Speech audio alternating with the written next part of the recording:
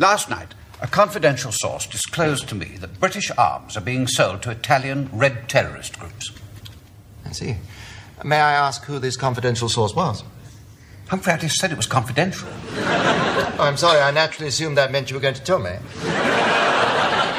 You seem to be very worried by this information. Well, these things happen all the time. It's not our problem.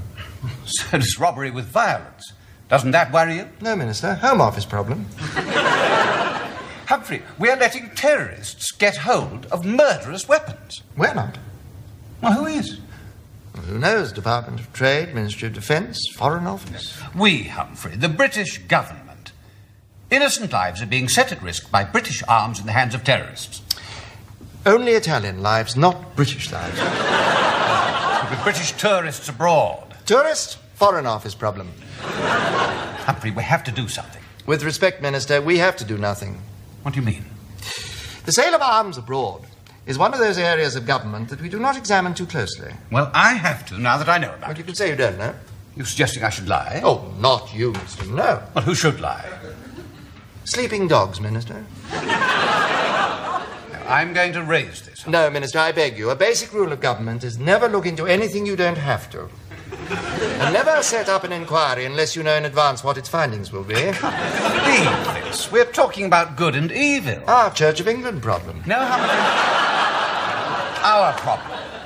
We are discussing right and wrong. You may be, Minister, but I'm not. It would be a serious misuse of government time. Selling arms to terrorists is wrong. Can't you see that, Humphrey? No, Minister. Either you sell arms or you don't.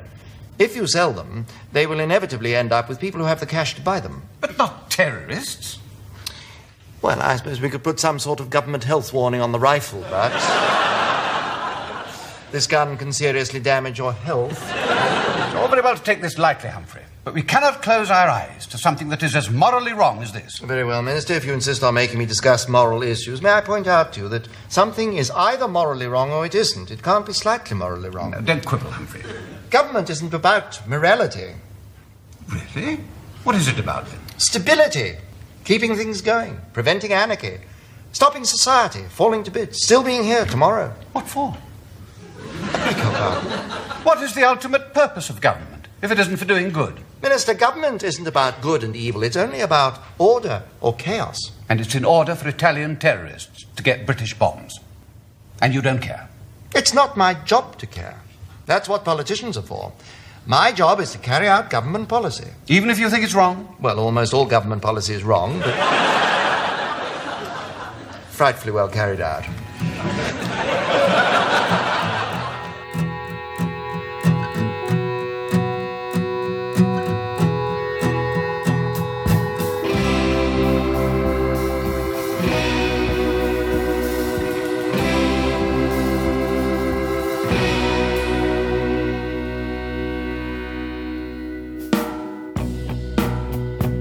Hello, welcome to episode 30 of Life and Life Only, and this is The Miracle of Yes Minister and Yes Prime Minister.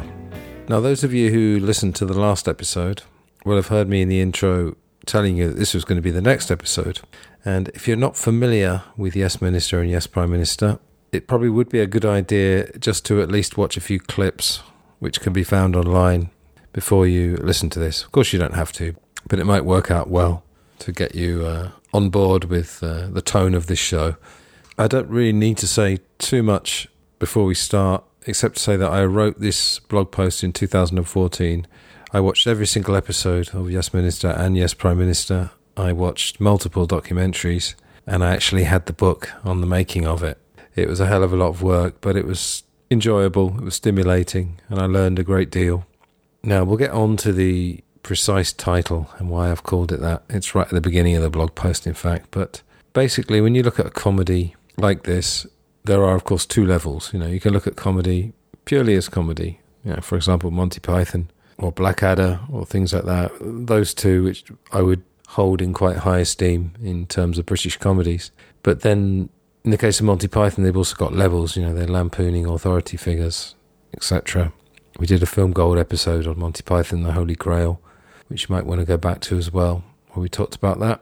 This is a very different comedy. One of the miracles is the fact that it has no sex, no violence, except perhaps verbal violence. and really no action at all. But as you're listening, think about those two levels and the fact that the best comedy really does work on those levels, well, really simultaneously. So I think the best thing is that I just start reading and then I'll interject. I haven't planned the interjections, and in fact I haven't read this blog post for a long time, but I know what's in it, so we'll see how this goes. So, introduction. I first saw political satire Yes Minister and its sequel Yes Prime Minister as a teenager. At that time I already appreciated the comedy, particularly the wittiness of the script and verbal dexterity of some of the characters. However, having looked at it again in my 30s, from a far more aware and worldly vantage point, I now appreciate it even more, and for reasons above and beyond the original ones. The miracle reference in the title of this post refers firstly to the brilliance of that rare achievement of combining comedy that stands the test of time solely for its comedic quality, with a profundity and a clear demonstration of a truth, in this case the way we are governed and how the world appears to really work behind the scenes. The other miraculous thing, however, is how this show and its message seem to slip through the net and not incite any further investigation behind the appreciation of the humour, even in the last few years when a community known as the alternative media, or the truth movement, has risen to prominence, primarily through the internet. I've seen barely any mentions of this show from the British side of this alternative media, and the mainstream seems now to regard it with nostalgia and affection merely as a much-needed exercise in the lampooning of our leaders in the tradition of the satirical magazine Private Eye and long-running panel show Have I Got News For You, both of which involve the key participation of Oxford graduate Ian Hislop. Seeing Yes Minister / Prime Minister as a clever and truthful comedy, but no reason for uproar, seems to me at the same time surprising and sadly predictable, particularly since there never seems to have been any great impetus on Hislop's part to turn his accumulated knowledge into activism and the seeking of any change in the establishment. As we shall see when examining Yes Minister, for simplicity's sake I will refer to the show in general as Yes Minister, and less referring to the sequel specifically. The maintaining of one's career, especially one of privilege and comfort, is paramount to all but the most ideologically driven, and some would say foolish, and Hislop was educated at a pillar of the establishment, as were the writers of Yes Minister. I will examine the show on two levels, first as purely a comedy show and then in its relationship to the real world, which evidence suggests is a close and only slightly exaggerated one. So yes, the best comedy, as I've said before on various podcasts, is a slight exaggeration of the truth. Part of the reason people laugh is when they realise that something is true as well as funny. So just a couple of comments there. As I said, this is not what might be called truth comedy in the sense of someone trying to get the truth out there to change the world. Ironically, I first talked about this on Julian Charles's show The Mind Renewed at the beginning of 2015 in an episode called Truth Comedy. I put it in there because I believe it's the truth or very close to it, and it is comedy, but like I say, I don't think the intention was there to change anything because, as I said, it's made by establishment figures. I mean, Monty Python is the same. They were in a strange position, apart from Terry Gilliam, in that they were establishment figures, but they were what you might call establishment rebels, in that compared to the establishment, they were perhaps considered dissidents or outsiders, but whether they actually wanted to change society is arguable.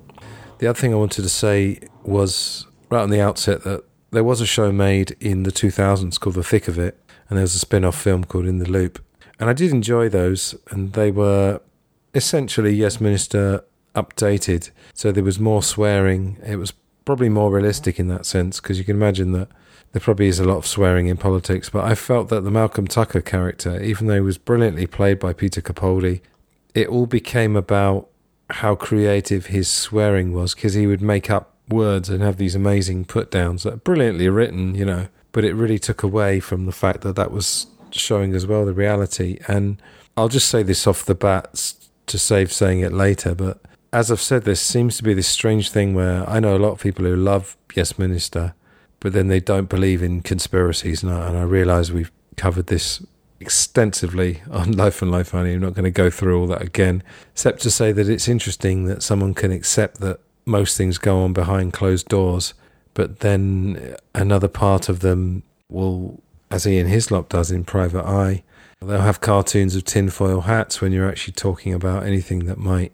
change the world. There was even a moment actually on Have I Got News For You, which is the panel show I just referenced. Again, you can watch clips anywhere if you're not from the British Isles and you're not familiar with that. It's worth having a look at a few clips.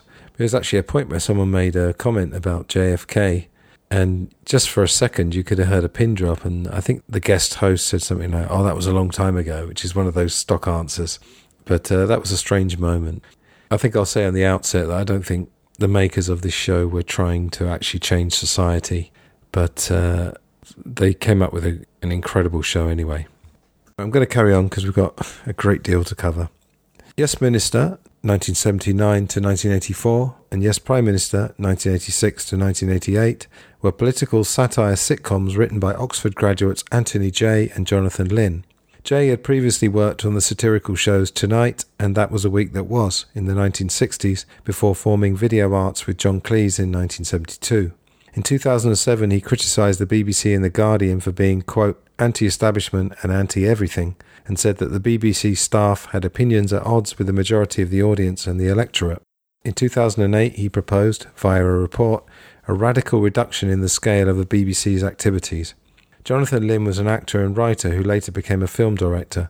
Jay likened Yes Minister to the British sitcom Steptoe and Son, with the younger idealist optimistic aspirations being tempered by the older person's knowledge of what really goes on in the world. Lynn joined the Cambridge Union and found that the prominent debaters were all, quote, pompous, self-satisfied, self-important clowns who would later be frontbenchers and essentially play out the same scenes in Westminster. So yes, it's been remarked on by a lot of people that the debating societies of the elite universities, there's a seamless transition. Now, just talking about Steptoe and Son, those who've migrated from my Glass Onion on John Lennon podcast, Steptoe and Son included Wilfred Bramble, who was in A Hard Day's Night. But it's interesting there, the idea of the younger idealist being tempered by the older person's knowledge of what really goes on in the world, and presumably the things that can't be changed. So I think there is a general sense that things are what they are, and the reaction to it is to become cynical. And, you know, I'm in my 40s now. I have become quite cynical in some senses, but I try and retain that idea that things can change, because things do change in society. I think sometimes we just don't think they do, or, you know, we notice it at the time. There are certain things that seem immovable, so we don't actually realise that things have changed. Okay, carrying on. Much of the material for the shows came from insider information given in the 1970s by Marsha Williams, former private secretary to Harold Wilson and a hugely influential and troublesome figure to the former Prime Minister, and Bernard Donahue, who was head of 10 Downing Street's political unit under Wilson and James Callaghan. These two sources spoke independently and off the record about how the system worked, and their identities were not revealed until much later. The 1974 publication of former Wilson cabinet member Richard Crossman's diaries also provided vital information, in particular on one episode that dealt specifically with troublesome diary revelations. The scenes in the show were all written to take place in private offices rather than in Parliament, because the writers realised through their sources that that's where all the decisions had always taken place, brackets, and still do. The show has been compared with 1984 in influencing the public's view of the state.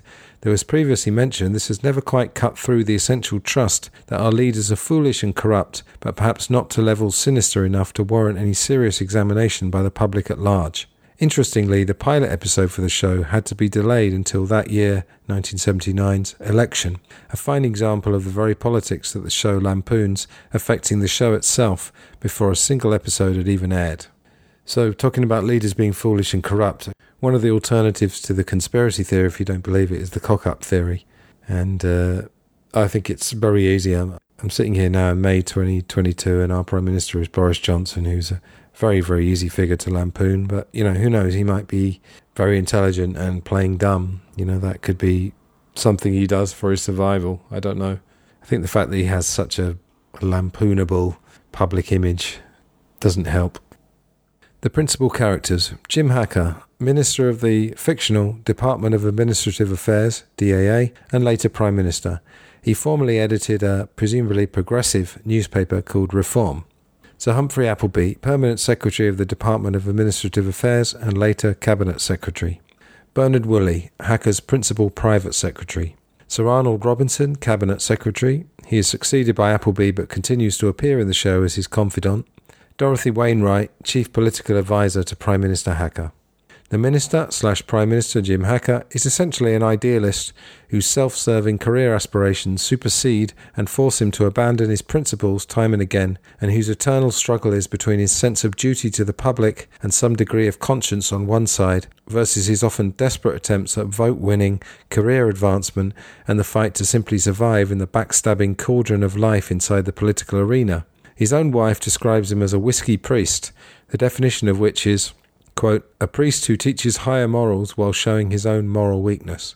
A third element in Hacker's delicate balancing act is his role as party chairman, where he must appear to be a good party man and try to keep the factions of the party as united as possible amid constant small and sometimes large conflicts. Hacker's permanent secretary and the head of his department, the DAA, is Sir Humphrey Appleby, who the writers saw as an embodiment in one character of the whole civil service ethos, seeing himself as a defender of the nation's interests against the temporary whims of politicians who never see anything through. The temporary life of politicians is by design, of course, as cabinet reshuffles are used as a weapon against politicians who are starting to get things done and threaten Appleby and his cronies' career and life of privilege, which depends on nothing ever changing, save minor and unavoidable concessions when absolutely necessary. Sir Humphrey sees Jim Hacker as the civil service's front man, steering their policy through the cabinet and securing the department's budget, while they create activity for him, which could be overflowing red boxes full of paperwork, crises, speeches, junkets, emergencies, and even such panics as preserving badgers in Warwickshire. Sir Humphrey actually tells his ministerial master to his face at one point that, quote, you're not here to run this department, but generally works more subtly, using his vast array of tricks and intelligence to bamboozle and sometimes blackmail the minister into taking the decisions that are best for Appleby and the status quo. His first exchange of the series with the newly elected Hacker sets the tone, as they remember a previous meeting when Hacker's party were in opposition. Hacker, opposition is about answering tough questions, Sir Humphrey, and government is about not answering them. Hacker, were you answered or mine? Sir Humphrey, I'm glad you thought so, Minister. So some great writing there, and also the general conceit, as we said, that the civil servants are there not to change anything. And of course you have to think about the rulers of our world, certainly in England, and I'd say in America as well. There's very few working class top politicians.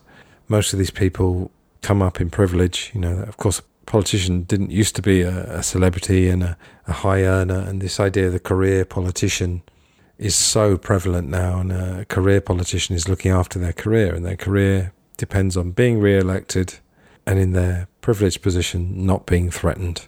And also in general, you know, there's all kinds of theories about the middle class, the upper class and the working class and what their relationship is to each other. But suffice it to say that the elite, they have to give the public just enough freedom so there's no open rebellion, and keep them distracted, as we've talked about many times, with football and celebrity culture, so that nothing too drastic happens and nothing much changes. Continuing, also in the first episode we see the plotting of Appleby and the first evidence of him house-training Hacker in the ways of survival and necessary compromises. With Hacker full of the need for open government, which the civil service is a contradiction in terms, i.e. you can either be open or you can be in government, Sir Humphrey and Cabinet Secretary Sir Arnold quickly scheme to trap the patriotic Hacker over VDU's computer screens produced in America. Hacker immediately tries to stop the order and order British ones, angering the Prime Minister, who unbeknownst to Hacker is trying to make moves to cultivate the special relationship that has existed between Great Britain and the USA since the Second World War. Hacker is tricked into making a speech about it, Appleby playing on his patriotism and wish to criticise the previous government. He feigns ignorance of the consequences, and finally Hacker, fearing one of the shortest ministerial careers on record, asks whether they could, quote, hush it up. In other words, take a flexible posture, thus making it temporarily at least the closed season for open government. So again, some fantastic wordplay.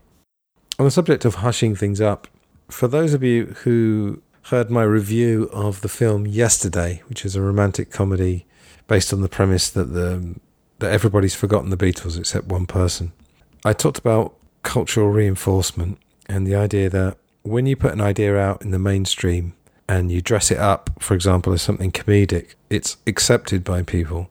And in the 80s, there was a new chocolate bar made by Cadbury's, I believe, called Whisper, W-I-S-P-A. And they got Paul Eddington, who was Jim Hacker, and Nigel Hawthorne, who's Sir Humphrey Appleby, to make an advert advertising Whisper. And it was all about, they were talking in whispers.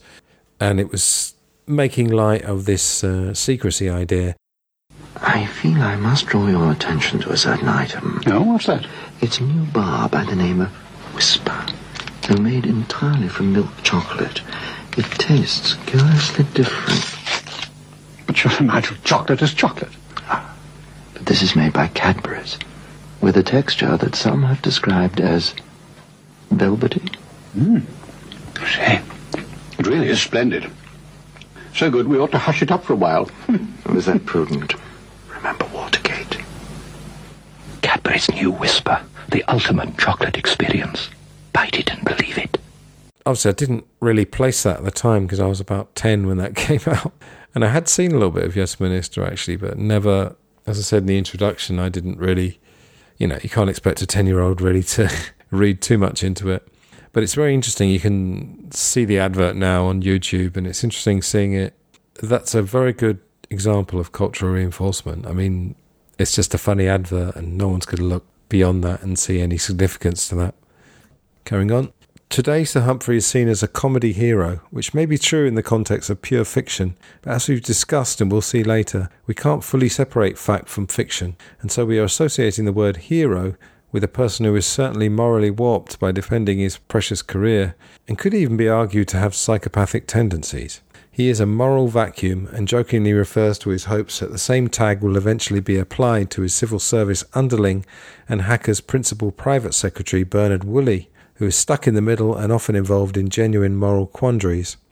Officially, Woolley answers to the minister, but he is at the same time having to manage his own career aspirations in the civil service, which are in part under the control of Sir Humphrey.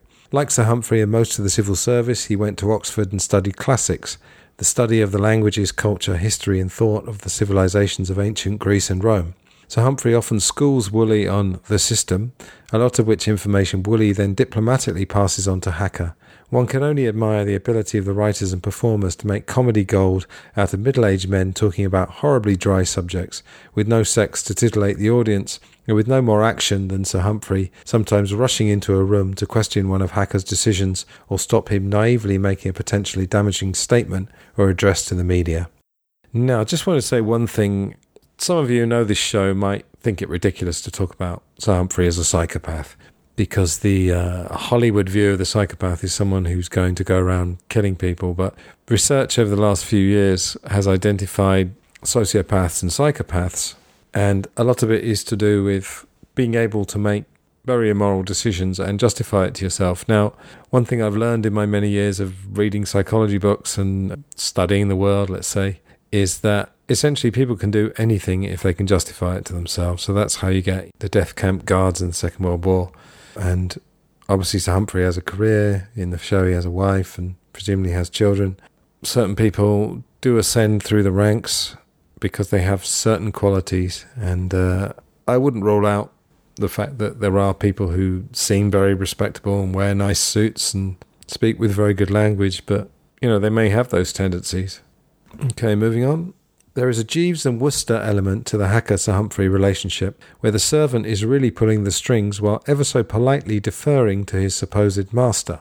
He uses his superior breeding and command of language to either totally confuse him or fill him with fear, such as calling one of Hacker's proposed policies courageous, the known implication being that, quote, controversial loses votes while courageous loses elections.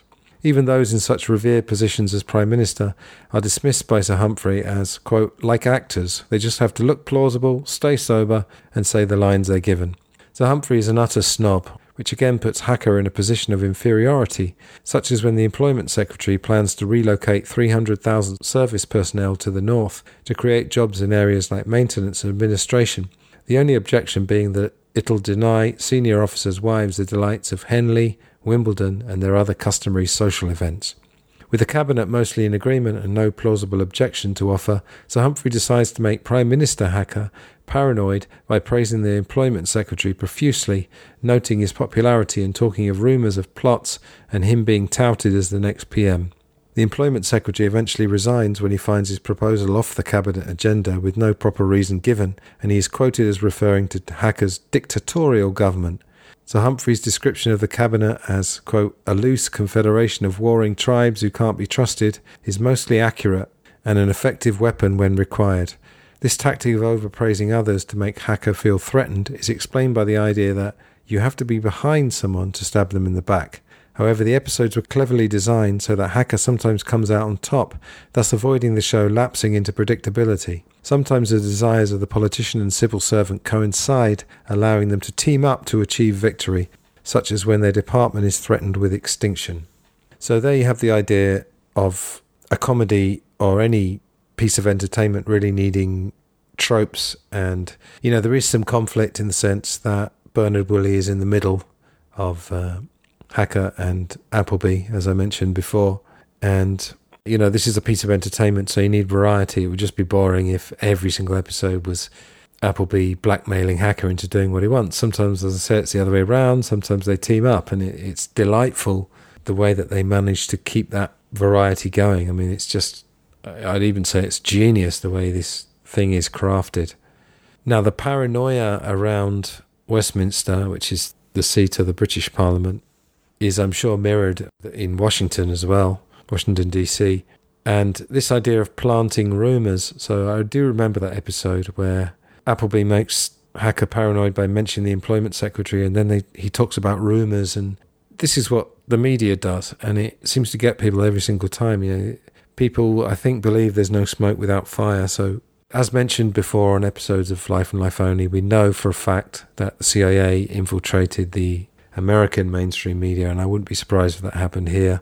And they know how to trigger reactions from the public. I know I've gone through this many times for regular listeners, but I guess I feel like sometimes you have to hammer this point. The department, the DAA, is Orwellian, a whole department set up to administrate administrators and to use or waste resources in order to make cuts in other departments. When Hacker proposes a 25% quota of women in top civil service positions in the next 4 years, starting now, Sir Humphrey replies that it takes time to do things now, and the civil service code is apparently that it takes longer to do things quickly, it's more expensive to do them cheaply, and it's more democratic to do them in secret. Pure Orwell.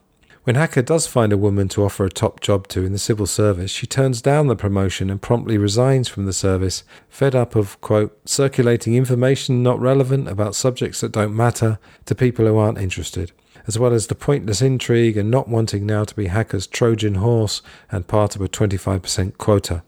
In another episode, Hacker hears of a hospital with 500 staff and no patients because they only get in the way. A similar attitude as expressed by Basil Fawlty of the famous 1970s sitcom Fawlty Towers, who asserted that running a hotel would be fine if it wasn't for the bloody guests. The hospital has not surprisingly won the Florence Nightingale Award for cleanest hospital. Civil servants use unions and their threat of strikes to stop politicians closing useless sites that create jobs, such as the hospital without patients. Gerald Scarfe's animated opening titles provide warped caricatures of the main characters, clearly showing that what we are watching within the show is a distortion of reality, something not quite right. Gerald Scarfe also did the animations for the film Pink Floyd The Wall, which we reviewed on Film Gold. You see, it all ties in, ladies and gentlemen. Those of you who follow all three of my podcasts, my one-man podcast network, know that everything ties together. For people not in the British Isles who've never heard of Fawlty Towers, I can't imagine anyone in the British Isles who hasn't. It really is worth having a look at a few episodes. Again, there are clips available everywhere, not difficult to find, and that's a work of genius and ties into Monty Python because it's John Cleese, who is one of the Pythons. Another interesting aspect is how Sir Humphrey, brilliantly played by the award-winning Nigel Hawthorne, often falls into spluttering incoherence and affects a little boy lost face when confronted with situations he can't get out of, such as the revealing of a gaffe he made as a young civil servant that cost millions of pounds, or indiscreet remarks made on a rare radio appearance when he believes the tapes have stopped rolling. Bernard Woolley has some wonderful lines, such as in the very first episode where he compares ministers to chairs, stating that some fold up instantly while others go round and round in circles. And when he explains that ministers can't go anywhere without their briefs in case they get caught with their trousers down. There is endless wordplay in this, and it's all fantastic. And his character is a vital third balancing element in the show. Episodes of the show typically start with Hacker wanting to effect change and usually being thwarted at every turn by the wily Sir Humphrey, despite the various civil service departments all agreeing, in principle, who has seen previous ministers in Hacker's position uncover the same areas of reform, and so is well skilled in stonewalling tactics, often with 5-point or more points, plans memorised that are tried and tested and almost guaranteed to have their desired effect of preventing progress and change. He usually assures Hacker that things will definitely be done, but in the fullness of time, in due course, when conditions allow, and at the appropriate juncture. After all, Rome wasn't built in a day, etc. Phrases that Sir Humphrey occasionally finds used back at him on the rare occasions that he needs something done quickly, such as civil servants' honours approval and pay rises. Yes, that was a great thing where they turned it round, and to have Sir Humphrey actually wanting something done quickly, and then Hacker got to say, in the fullness of time, in due course, when conditions allow, at the appropriate juncture. It's all great stuff. And the thing about Sir Humphrey suddenly looking like a little boy when he gets caught out, again, it's genius because you just don't expect it. This guy is always in control, on very rare occasions when he's not. The fact that Hawthorne can suddenly look like that is just fantastic. Early on, Hacker realises that he's trapped under the weight of contrived and tedious tasks and paperwork that are a hindrance to his genuine desire to make his mark, and in despair he laments that there's either so little information that you don't know the facts, or so much that you can't find it. Files are routinely buried, Willie telling Hacker that in government speak and on official letters, a matter that is under consideration means they've lost the file, and one under active consideration means they're trying to find it. In a later episode, a reference is made to filing a document as the best way of keeping it hidden. As far as the information given to Hacker by the civil servants, the prime focus is to ensure that he can't ask questions by preventing him from knowing that there's something to ask. Cover-ups are euphemised as responsible discretion in the national interest to prevent unnecessary disclosures of justifiable procedures which may provide untimely revelations. As he slowly learns how things work, Hacker eventually comes up with a classic observation that you should never believe anything until it's officially denied, a line that astute observers of the real political world often quote and use themselves. It is interesting to consider whether some secrecy truly is necessary. Commenting on the aforementioned patientless hospital, Sir Humphrey not only defends its continued existence and administrative activity as growth, but states that, quote, the public don't care what's done with their money as long as they don't know about it. And I put in brackets, I can attest to this willful ignorance and the feeling that the minutiae is boring with a basic standard of living acceptable as long as the public get their treats. Even a credit crunch, that was another name for the financial crisis of 2008, can be laughed about, as I saw with a performer at an open mic night singing his credit crunch blues to the delight of the audience, most of whom probably didn't even know what this new media buzzword actually meant. This same kind of logic is used with the issue of the expensive nuclear defence system known as Trident, Sir Humphrey explaining that the defence policy is to make people secure, and Trident is good because it costs billions of pounds. If people start thinking, they'll start talking and questioning, which is ultimately bad for everyone. We all like to think that deep down we are truth seekers, but do we really want to know the truth about everything? This is me, by the way, not Sir Humphrey. Would carnivores enjoy a trip to an abattoir to see exactly how their meat is extracted and processed? Do smokers, even those who profess to genuinely enjoy it and not want to give up the habit, want to see the true state of their lungs? And I would add the contents of a cigarette as well. It's absolutely horrifying. Do any of us want to know what precisely is in our food? Sir Humphrey may have a point on this occasion. And let's add to that, to really make everyone uncomfortable, do you want to know how some of the parts that make up the smartphone are extracted? Don't think you do. For those who are interested, you can easily find out, but it's pretty uncomfortable. With hindsight, looking at this in 2022, and I don't think my views have changed too much since 2014, but hopefully they're getting nuanced all the time. I would say that Sir Humphrey definitely does have a point there. People don't want to know certain things. We want to have a reasonably comfortable existence.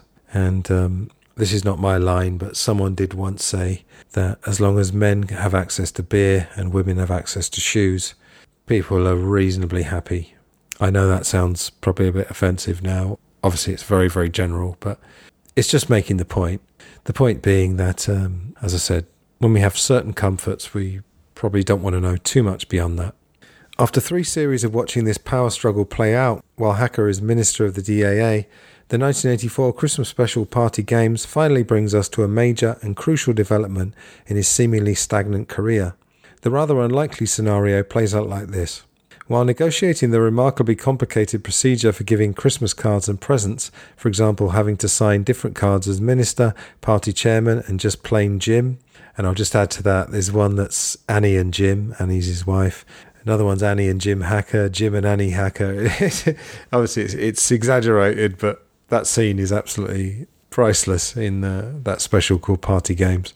With a bottle of champagne being the customary surprise gift, Hacker learns of the Prime Minister's sudden resignation amid rumours of his being an agent for the other side. Just prior to this, Cabinet Secretary Sir Arnold Robinson has taken early retirement, with Sir Humphrey getting promoted to be his replacement after assuring Sir Arnold that he's up to the main job requirement of finding questions rather than answers, while discreetly offering to arrange various chairmanships for the outgoing Cabinet Secretary. The Chancellor of the Exchequer and Foreign Secretary are the front-runners for the job of Prime Minister, both of them at the same time offering Hacker their jobs in exchange for his support as party chairman, while also threatening him if he betrays them. Seeing that both are interventionists with firm ideas, the scheming Sir Arnold and Sir Humphrey agree on a compromise candidate with, quote, an open, uncluttered mind, who can be controlled. How are things at the campaign for the freedom of information, by the way? Sorry, I can't talk about that.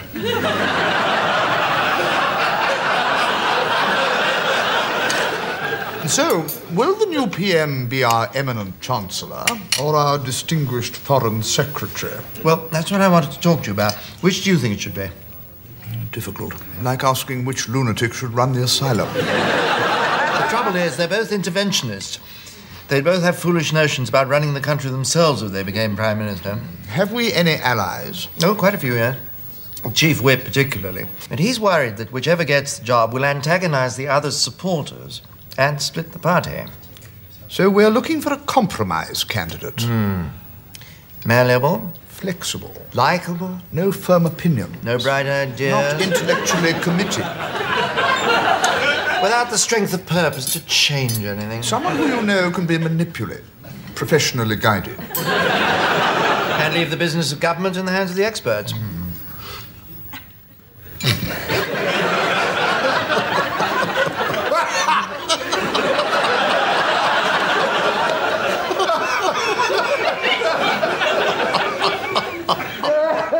Oh dear, oh dear, oh dear. It's impossible. Why, a lot of the government would welcome a, shall we say, less interventionist leader. Well, not the other two candidates. They might be persuaded. Want to stand aside? Yes. Have you had a chance to glance at their MI5 files? No. Oh, you should always send for Cabinet Ministers' MI5 files if you enjoy a good laugh. Oh, Bernard.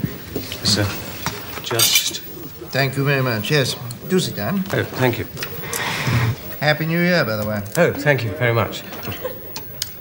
Bernard, just let me ask you something. What would you say to your present master as the next Prime Minister? The Minister? Yes. Mr. Hacker. Yes. As Prime Minister? Yes. Are you in a hurry? No, I'm just checking to see it wasn't April the 1st. Are you suggesting that your minister is not up to the job of Prime Minister? Oh, no, Sir Arnold, it's not for me to... well, I mean, of course I'm sure he's... Oh, gosh. There is a considerable body of opinion that can see many advantages in the appointment. For Britain. For Britain. Yes, well, yes. So we trust you to ensure that your minister does nothing incisive or divisive over the next few weeks. Avoids anything controversial. Expresses no firm opinion about anything at all. Now, is that quite clear? Yes, well, I think that's probably what he was planning to do anyway.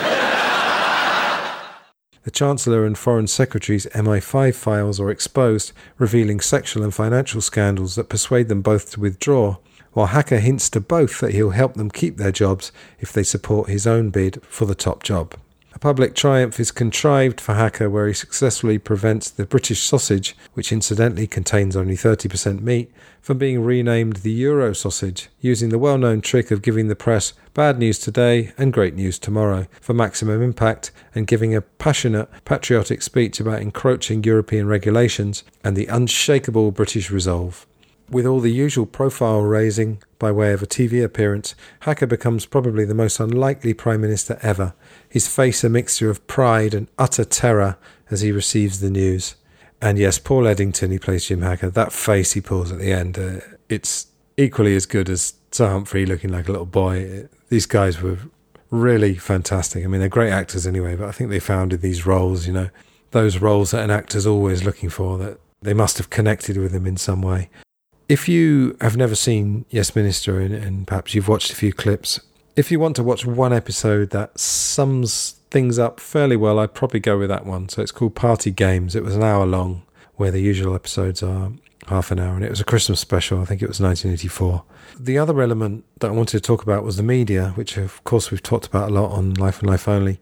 But in this show, the media play a crucial role in that they're almost intermediaries between things. So the journalist will tell Hacker some things about Sir Humphrey, and will presumably tell Sir Humphrey some things about Hacker, and everybody's playing this game. But what's interesting is that the show really highlights how relatively easy it is to get, let's say, the mass public on someone's side. And we've talked about this before, Noam Chomsky said, I don't know what the exact figure, 70 to 80% of the public just go along with things, and you're never going to change it. I'm on the fence about that. Sometimes I agree with him, sometimes I don't. So now we move into the new era, which I would say was equally as good. You could probably argue that there was a certain amount of repetition after 3 series, but the difference was that with the Prime Minister, the issues were much bigger. So the issues were things like nuclear arms. If you're looking at it just a comedy, perhaps Yes Minister's better, but I think if looking with this broader view about how the world works, I think the prime ministerial issues that he deals with are a bit meatier. Obviously, I'm going to recommend you watch the lot, 3 series of Yes Minister and 2 of Yes Prime Minister, plus a Christmas special. Anyway, continuing. With the series now renamed Yes Prime Minister, but retaining the same 3-character dynamic as before, i.e. Hacker supposedly in charge, and Sir Humphrey and Bernard playing the roles of unofficial advisor and assistant respectively, subtle changes occur. Hacker starts to assert himself and realise his power, the change described by the writers as like a mouse who learns to be a rat. He gets to school Sir Humphrey on dealing with the media after the latter's indiscreet remarks, and perhaps realises that the weightier topics he now has to deal with in his new job demand more worldliness. He is less naive now, showing an awareness of the world that comes with the job, describing a move from the House of Commons to the House of Lords as going from the animals to the vegetables, and famously saying to Bernard, "Don't tell me about the press. I know exactly who reads the papers. The Daily Mirror is read by people who think they run the country. The Guardian is read by people who think they ought to run the country. The Times is read by people who actually do run the country.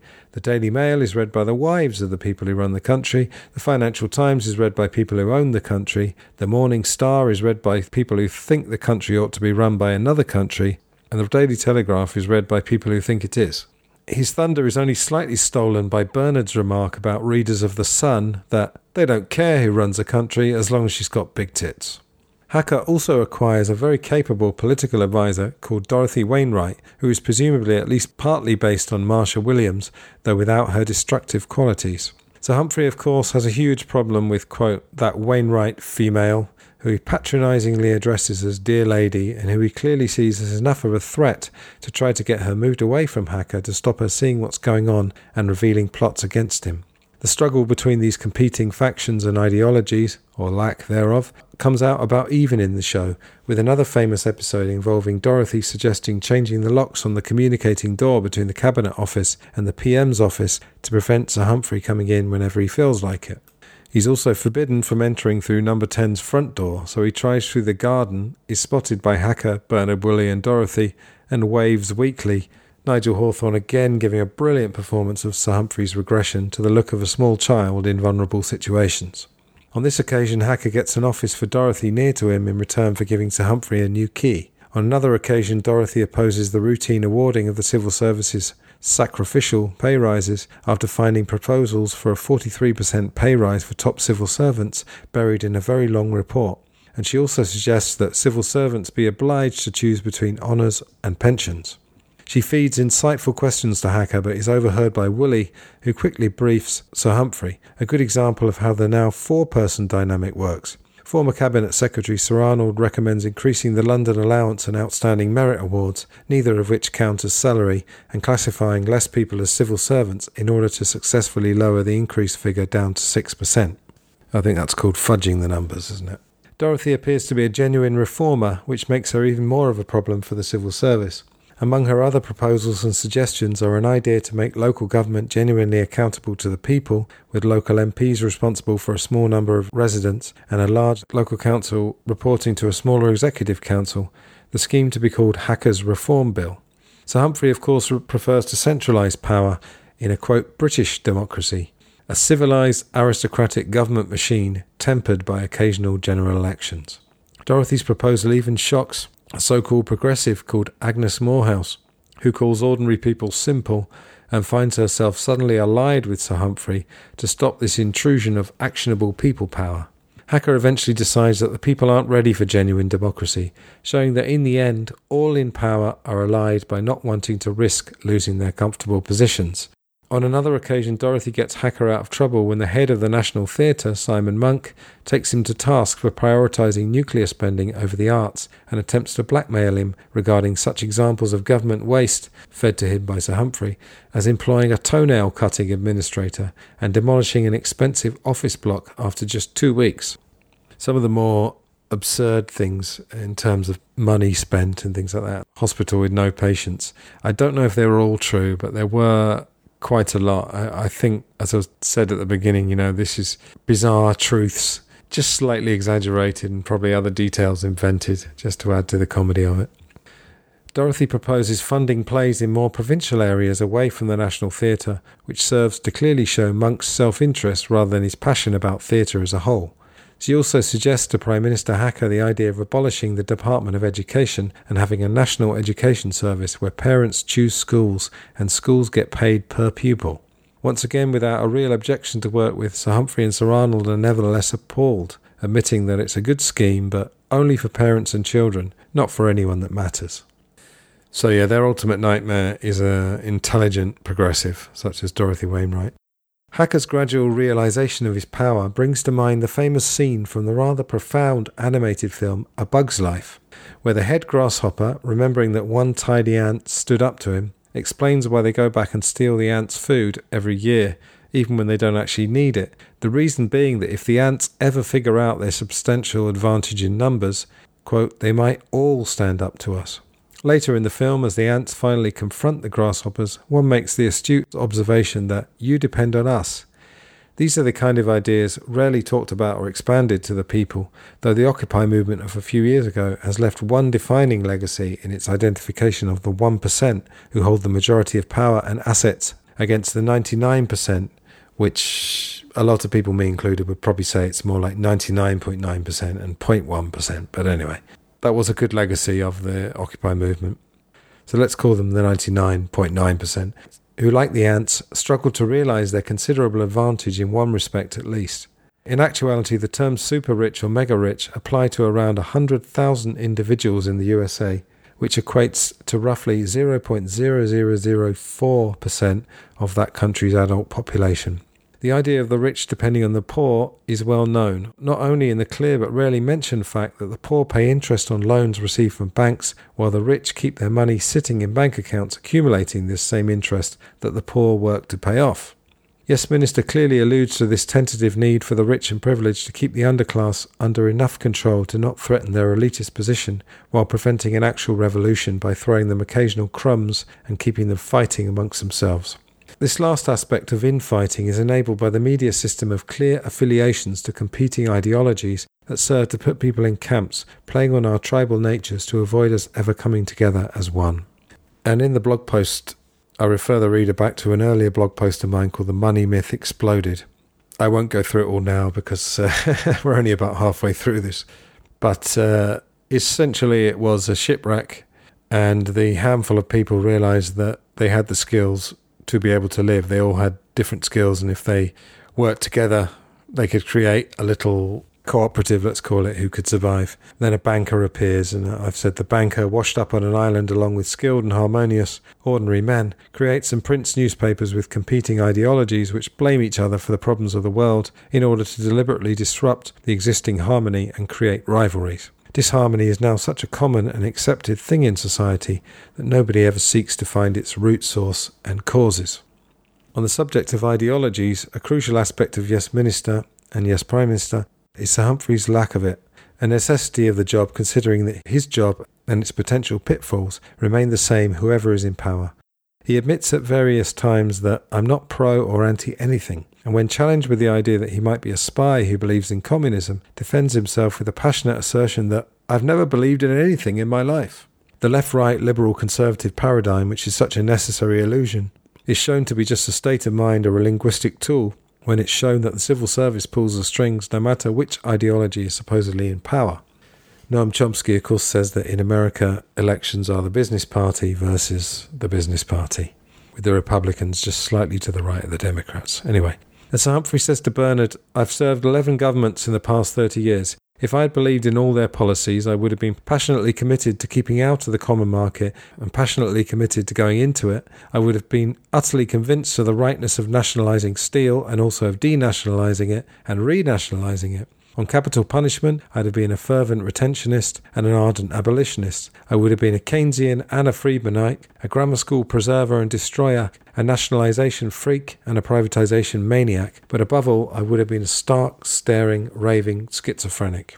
Hacker on one occasion, early on in his ministry, meets his opposition DAA predecessor, his supposed enemy, and is told by him of Sir Humphrey's standard stalling tactics, which include questioning the method and timing of a particular measure, pointing out various technical, political and legal difficulties, and proposing waiting until the next election and burying important memos in red boxes among other documents.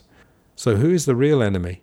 The reader may want to point out to those who really believe in the left-right paradigm that the ever-changing periodic swings in power between the top two parties in countries like the United Kingdom and the USA implies that the citizens continually swing between Liberal and Conservative, whereas in fact most elections come down to a few regions of swing voters, which in England are the marginal constituencies that Jim Hacker is so afraid of upsetting.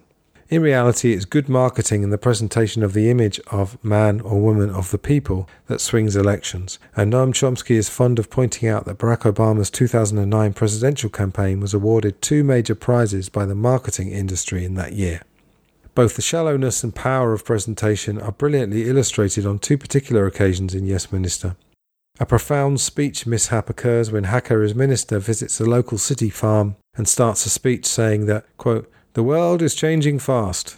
We live in a world of change. The quality of life is becoming more and more important, and the environment and conservation, problems of pollution, the future of our children and our children's children, these are today's issues." Before suddenly making reference to concerns about high-rise buildings, as we find that he's got the farm speech confused with one he gave to the Architectural Society the previous day.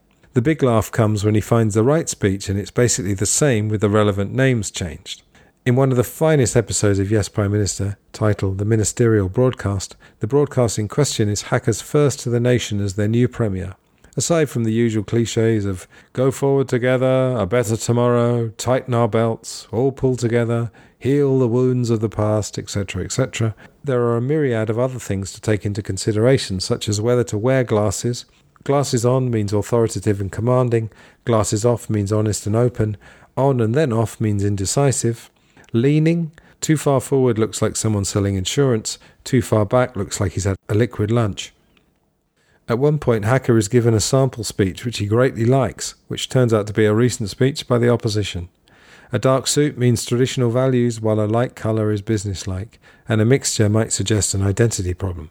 A very modern suit, high-energy wallpaper, and abstract paintings can disguise the absence of any real content in the speech. For the music, Bach signifies new ideas, while Stravinsky reflects no change, and Hacker finds the need to employ some of these techniques when Sir Humphrey manages to persuade him not to reveal his grand design on an unsuspecting public. Reality versus Fiction. Paul Eddington, Jim Hacker, went to Australia during the Yes Prime Minister run and was treated like a statesman. Writer Jonathan Lynn believes that had Eddington run for office as Jim Hacker, with Lynn writing his speeches, he could have won. Very interestingly, Eddington believed that this would bring the whole edifice tumbling down in ruins, and refused. This is interesting because collapse is naturally seen as bad, as is anarchy, which by the power of language is inextricably linked with chaos. The literal meaning of anarchy just means a belief in having no government. Fans often can't separate fact from fiction, whether in comedy shows, drama series or soap operas, and there's also the idea of entertainment winning people over documentary evidence, even when it's satirical and mocking the clear but hidden reality of politics. It is comedic and slightly tragic to find that the fiercely guarded fortress of North Korea's supreme leader, Kim Jong-un, happily opened its doors to former basketball star and occasional cross-dresser Dennis Rodman, and politicians appearing on dancing programs have an excellent opportunity to improve their image and careers in what American actor John Cusack calls rock and roll politics. This phenomenon started in earnest with the 1960 John F. Kennedy versus Richard Nixon presidential debates, where those on radio thought Nixon won, while the television audience saw it totally differently. JFK's obvious allure compared to the under-the-weather, unmade-up, square-jawed and average-looking Nixon apparently overriding the strength of the debating and policy content. I think Nixon hadn't shaved as well, so he had a slight stubble. The internet age and all the technological options for masking reality blur this line more and more, which I personally believe is by design, and this can lead to an apathetic surrender to the impossibility of finding any real truth, save that which is right in front of one's eyes. Margaret Thatcher, the British Prime Minister in the 1980s, said that Yes Minister was her favourite programme and implied that it was at least partly true. However, many believe that, save for some inevitable comedic exaggeration, it was almost all true, in tone if not in each specific storyline. As if fact and fiction weren't confused enough, Mrs. Thatcher used the occasion of the show winning an award from the National Viewers and Listeners Association to both present the award and also to act in a short sketch apparently written by her, but in actuality written by her chief press secretary Sir Bernard Ingham, and performed along with the privately reluctant Paul Eddington and Nigel Hawthorne. Perhaps the reason for the longevity of the show is exemplified by writer Jonathan Lynn finding out in 1986 that the lead stories in the Daily Telegraph, nicknamed the Daily Tory Graph in London, in 1956, i.e. exactly 30 years previously, were basically the same, namely, should Britain be in Europe? Does the special relationship between Britain and the USA threaten European stability? How can we avert? Should we be involved in potential wars in the Middle East? And what should be done about unemployment? This is apparently known and accepted by the educated public, so why the fanfare when a new, well-marketed leader like Barack Obama arrives to take the hot seat? After watching Yes Minister, is political change really to be achieved through the current system? The mainstream are resolute in their corporate need to sell papers, while simultaneously joining to pillory any voices that cut to the core of the system's problems, such as Ron Paul in America. Several episodes of Yes Minister, Prime Minister had direct links to real events. Labour MP Tony Benn once revealed that the drivers of the top ministers had worked out that Prime Minister Harold Wilson was about to retire when he decided that all former PMs should get a government car, and the idea of drivers being privy to more information than the ministers themselves was a recurrent theme in the show. Another episode features a political advisor to the Prime Minister called Sir Mark Spencer, his name a pun on a well-known British high street chain and a nod to the fact of top businessmen becoming political advisors, such as Lord Sainsbury. The Qumran operations room situation, where alcohol was smuggled in from the embassy of the dry country, dry in inverted commas, for the officials to consume, was based on an actual event. The show, featuring Dr. Thorne's proposed ban on tobacco advertising and smoking in public places, predated the real enaction of the same bill. Also, Philip Morris in the Czech Republic issued a 2001 cost-benefit analysis of smoking similar to Sir Humphrey's, finding that smokers' early mortality and cigarette tax revenue outweighed the costs of healthcare and lost tax revenue from early death. And that's quite a good example of capitalism in action, really, where, for example, corporations pollute the environment and then they essentially commit crimes, and then they have to weigh up what's cheaper, to pay the inevitable fine or to be more ethical and thus to lose profits. It's obviously not as simple as that, but that's a good example where you're doing a simple analysis of figures and the morality of it basically doesn't matter. The invasion of the tiny St. George's Island in one episode is a reference to the 1983 US invasion of Grenada, whose capital is called St. George's, and nobody knowing where the island is a reference to the general ignorance about the location of the Falkland Islands, over which Britain and America fought a short war in 1982. The resignation of a top Secretary of State over a defence issue and his subsequent casting of doubt on the Prime Minister's integrity and honesty is a reference to the resignation of Michael Heseltine, who openly accused Margaret Thatcher, the then Prime Minister, of lying over the Westland affair, where there was a split over whether to bail the Westland Aircraft Company out with a European or American merger. The civil service leaking information different to the government position happened with Clive Ponting over the sinking of the Belgrano. Finally, a 2004 release of Cabinet Papers revealed that a French security officer had smuggled high explosives into the French embassy in London in 1984 to test British security, just a few days after the Brighton bombing, which was depicted in the episode of Yes, Prime Minister, which dealt with Anglo-French squabbles and struggles over the building of the Channel Tunnel. That probably wasn't the most interesting bit for you to listen to, because you'd have to know the show quite well, but essentially a lot of it, as I said earlier, including the most absurd and bizarre storylines, did more or less come from reality. There have been many retrospective shows about Yes Minister which openly discuss its disclosure of government lies and corruption, but always with a strange tone of affection.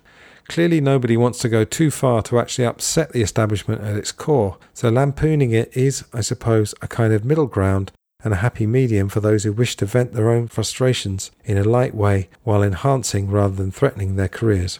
The miracle of Yes Minister is, as pointed out earlier, its simultaneous brilliance and profundity, and also how the comedy seems to override the seriousness of serial lying to the public, including the loss of lives in the most awful way in illegal and contrived wars.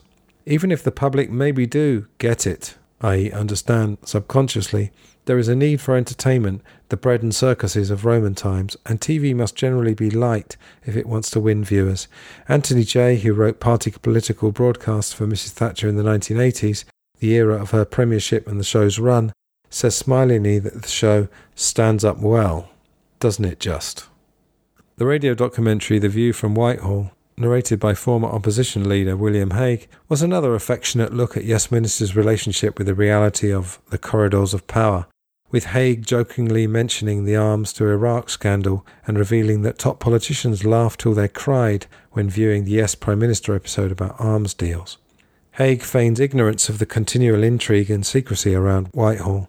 There is talk of occasional agendas and joking references to the drivers of the top politicians knowing more about what's really going on than their masters, as the show portrayed.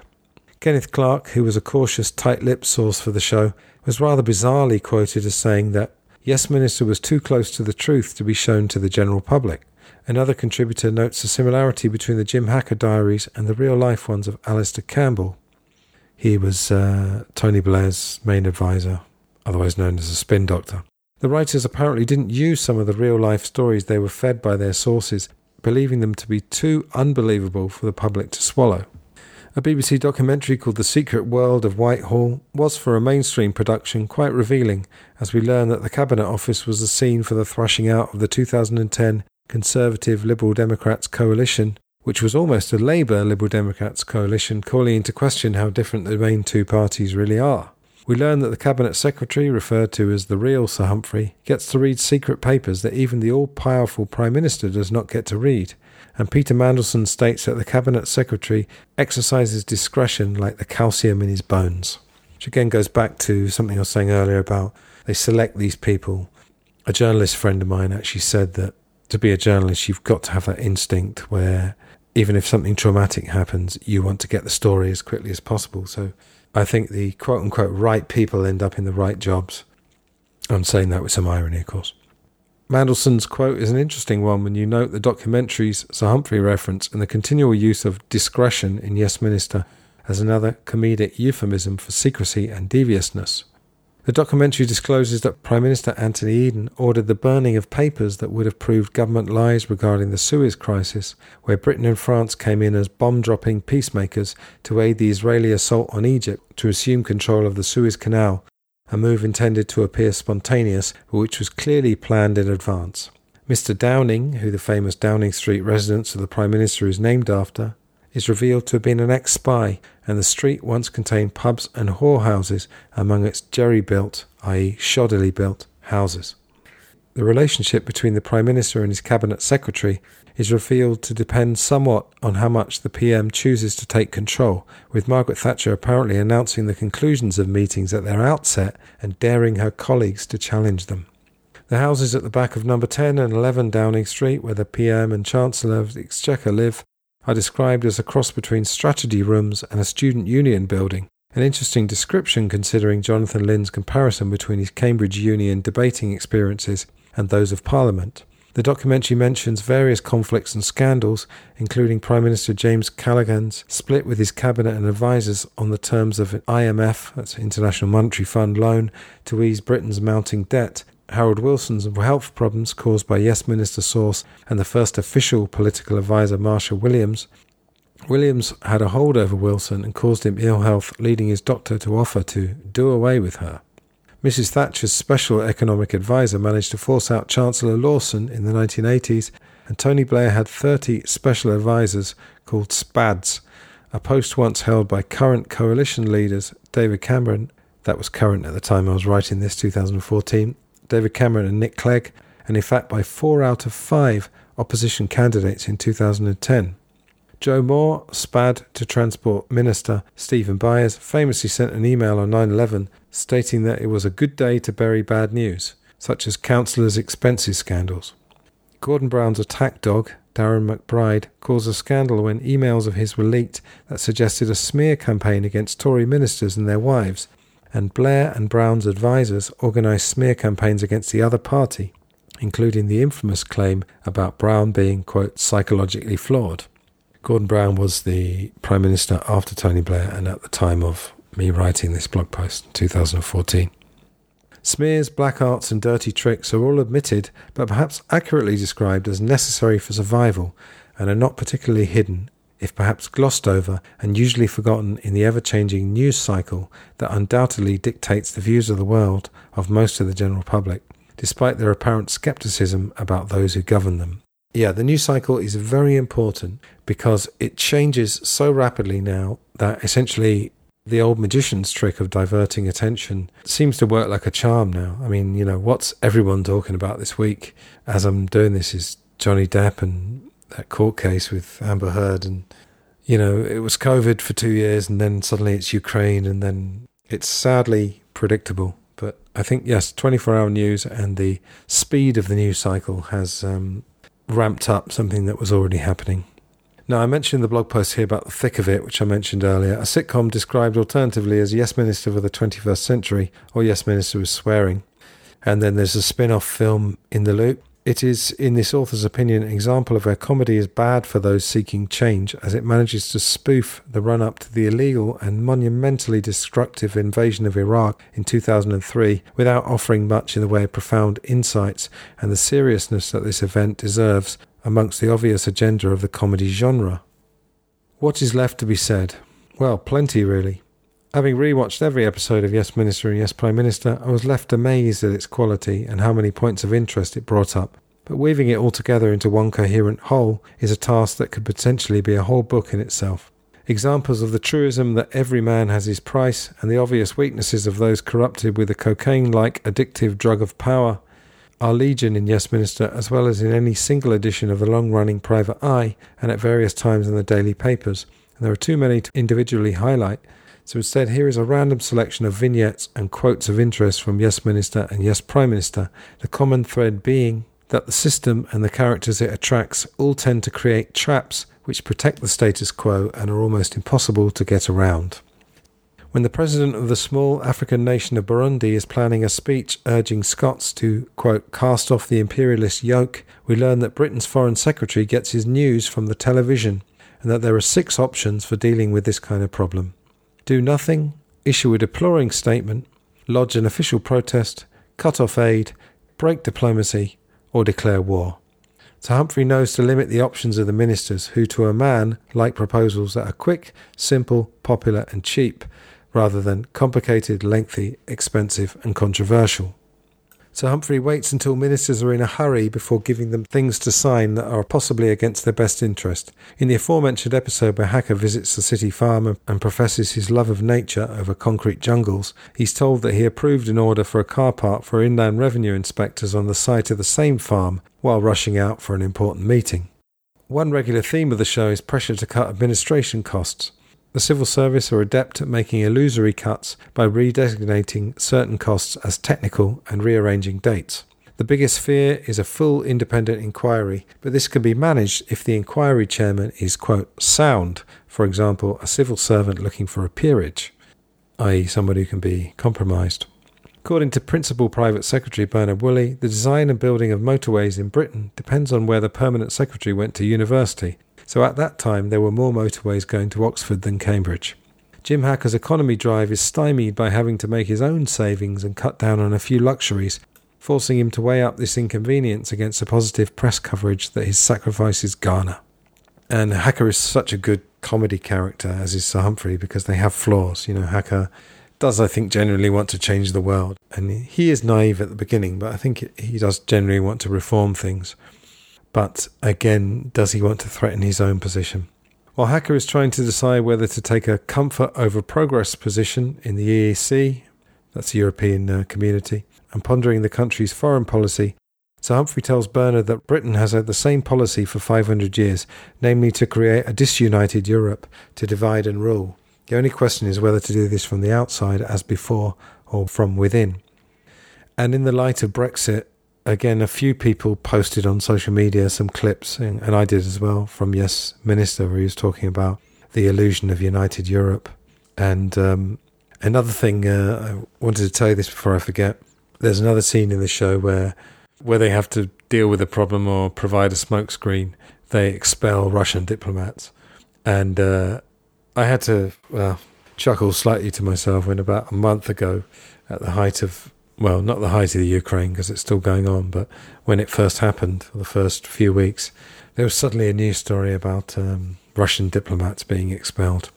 Anyway, to Sir Humphrey and Sir Arnold, both MPs and civil servants need to be sound, discreet and morally flexible. Questions are often planted to backbenchers to catch out a minister trying to, quote, do things. Meanwhile, surveillance is justified by the buzzwords of terrorist, fanatic, etc. And I put in brackets, just like today. The Foreign Office, whose secretary, as mentioned, usually gets his news from the television, are usually given 3 options for important foreign policy moves, 2 of which are basically the same and a third totally implausible. American comedian George Carlin talked of the illusion of choice, which is undoubtedly a common tactic to preserve power. In the episode that deals with the British Chemical Corporation being offered a huge contract by the Italians to manufacture metadioxin, similar to the known to be toxic dioxin, we learn that the person charged with investigating and then writing a report on a sensitive topic can be discredited by saying he holds a grudge or is seeking a consultancy job with a multinational corporation, which it seems most are at some point. Other standard ways of planting doubts include talk of a loss of public confidence, i.e. votes.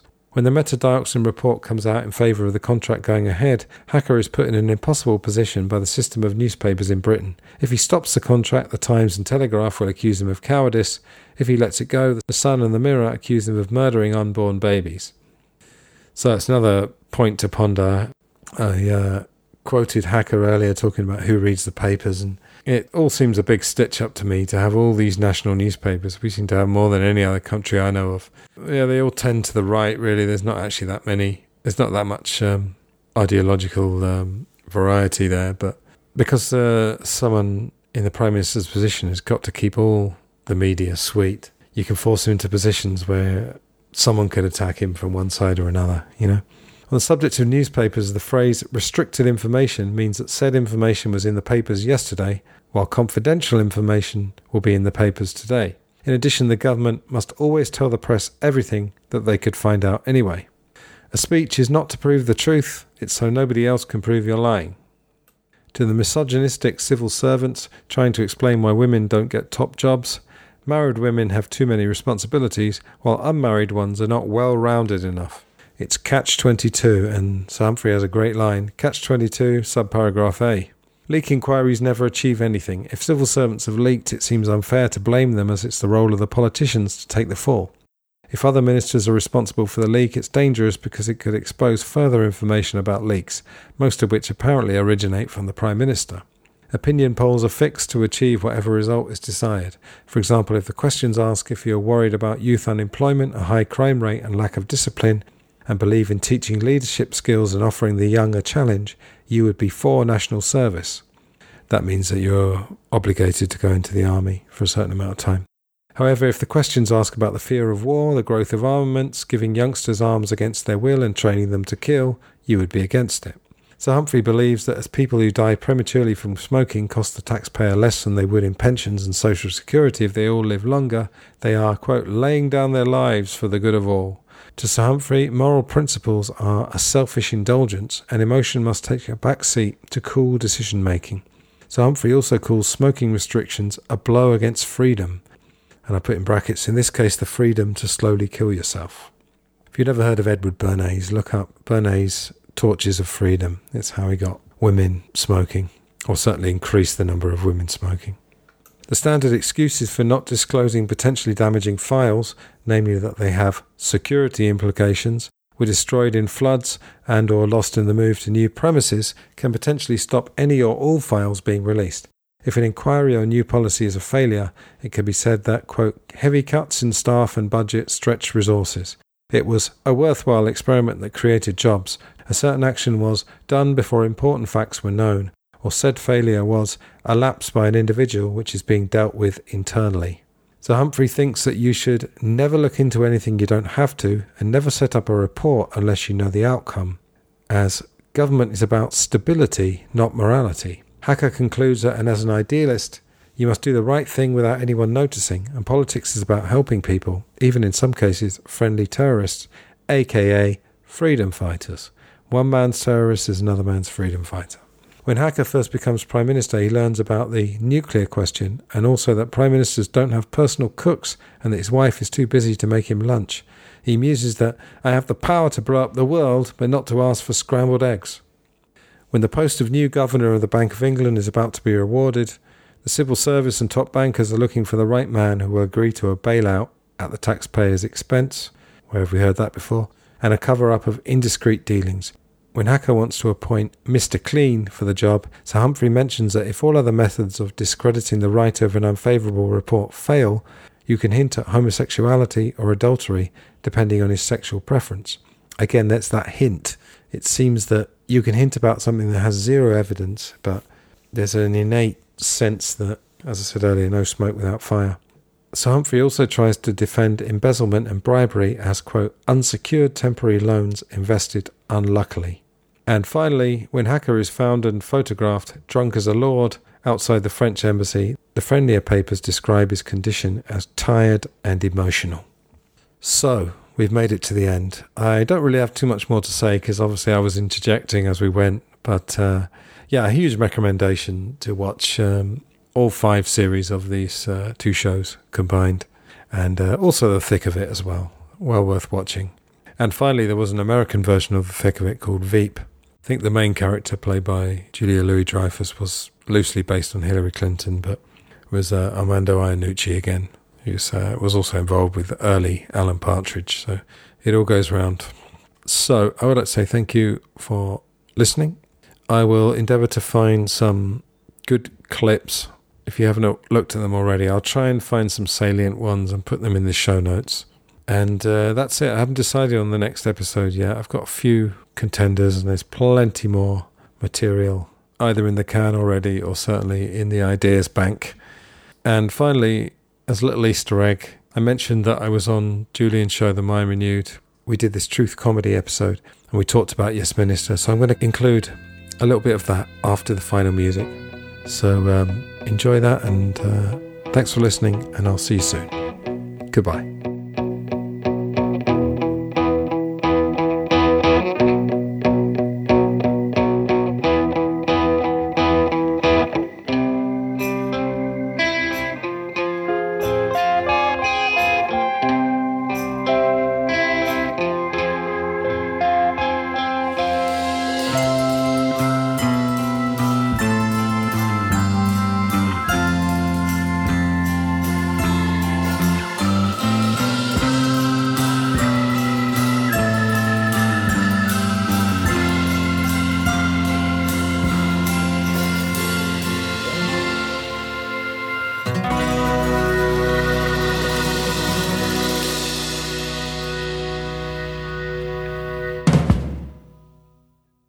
And I'm saying that that's the ways in which the art of comedy can help to alert people to the truth of what's going on in our world, that is, to sort of help break through the propaganda matrix that we find ourselves in, but also the ways in which comedy can reveal and help to free us from ways of thinking that can sometimes inhibit critical thought in various ways. The only action is Sir Humphrey, the civil servant, rushing into a room to sort of stop Jim Hacker going on TV and making a huge gaffe. You know, that's the only action in it. So, and there's another middle-aged man, isn't there? There's Sir Arnold Robinson, is he the cabinet secretary? Is that right? Yeah, just briefly, the cabinet secretary is basically the civil servant to the Prime Minister. Sir Arnold is an even more sort of jaded and cynical civil servant who advises Sir Humphrey. And I mean, they're absolute masters at stopping progress, you know, and they continually say it. They don't hide it. They say, yes, ministers it's a problem. Politicians, they've started doing things.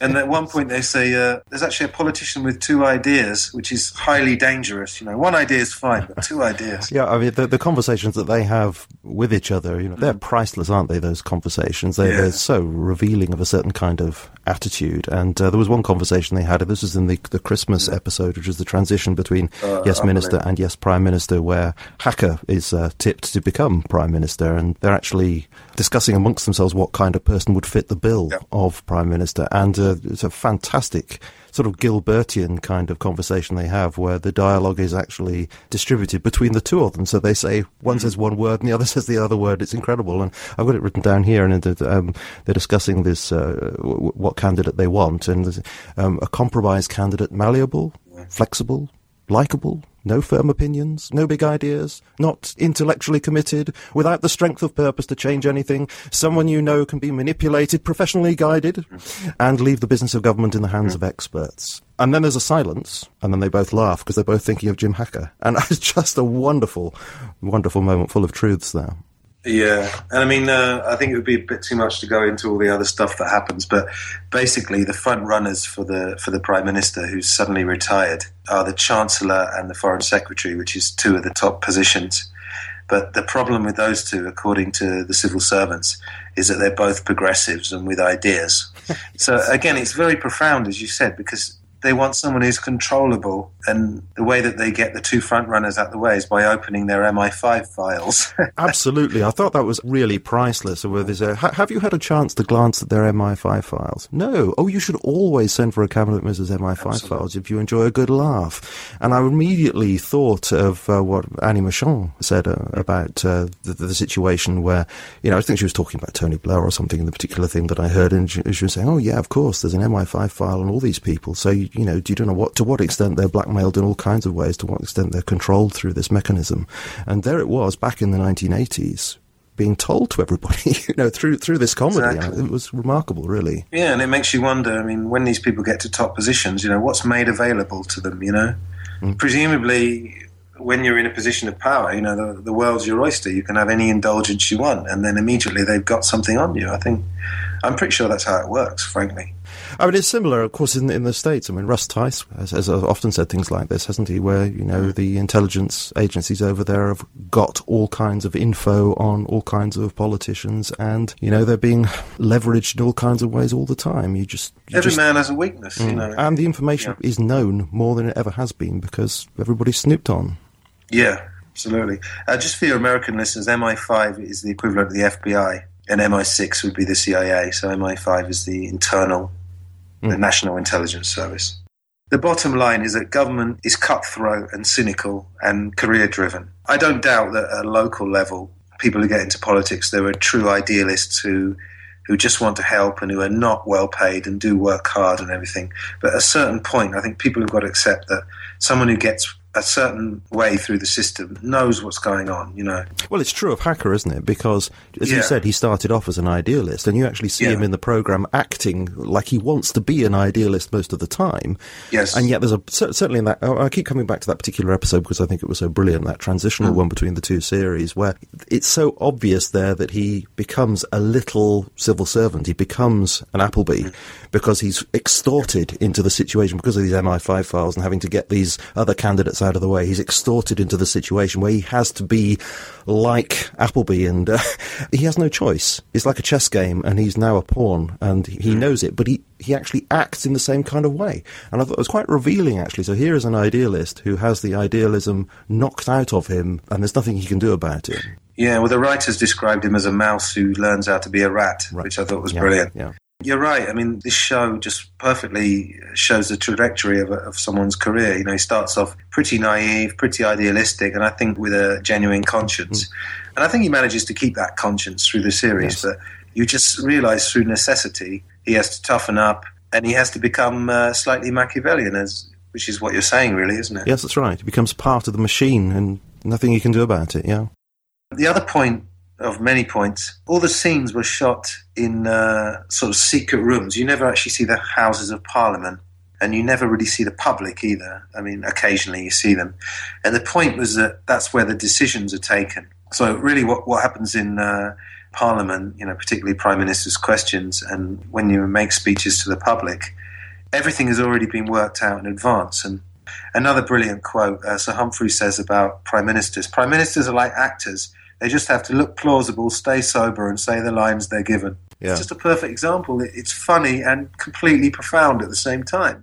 I listened to David Cameron for about 20 seconds the other day before I, was reaching for the sick bag, just going on about, this is freedom and democracy, and this is... And you thought, this is Jim Hacker? It's Jim Hacker, yeah. With a speech probably written by Sir Humphrey, yeah.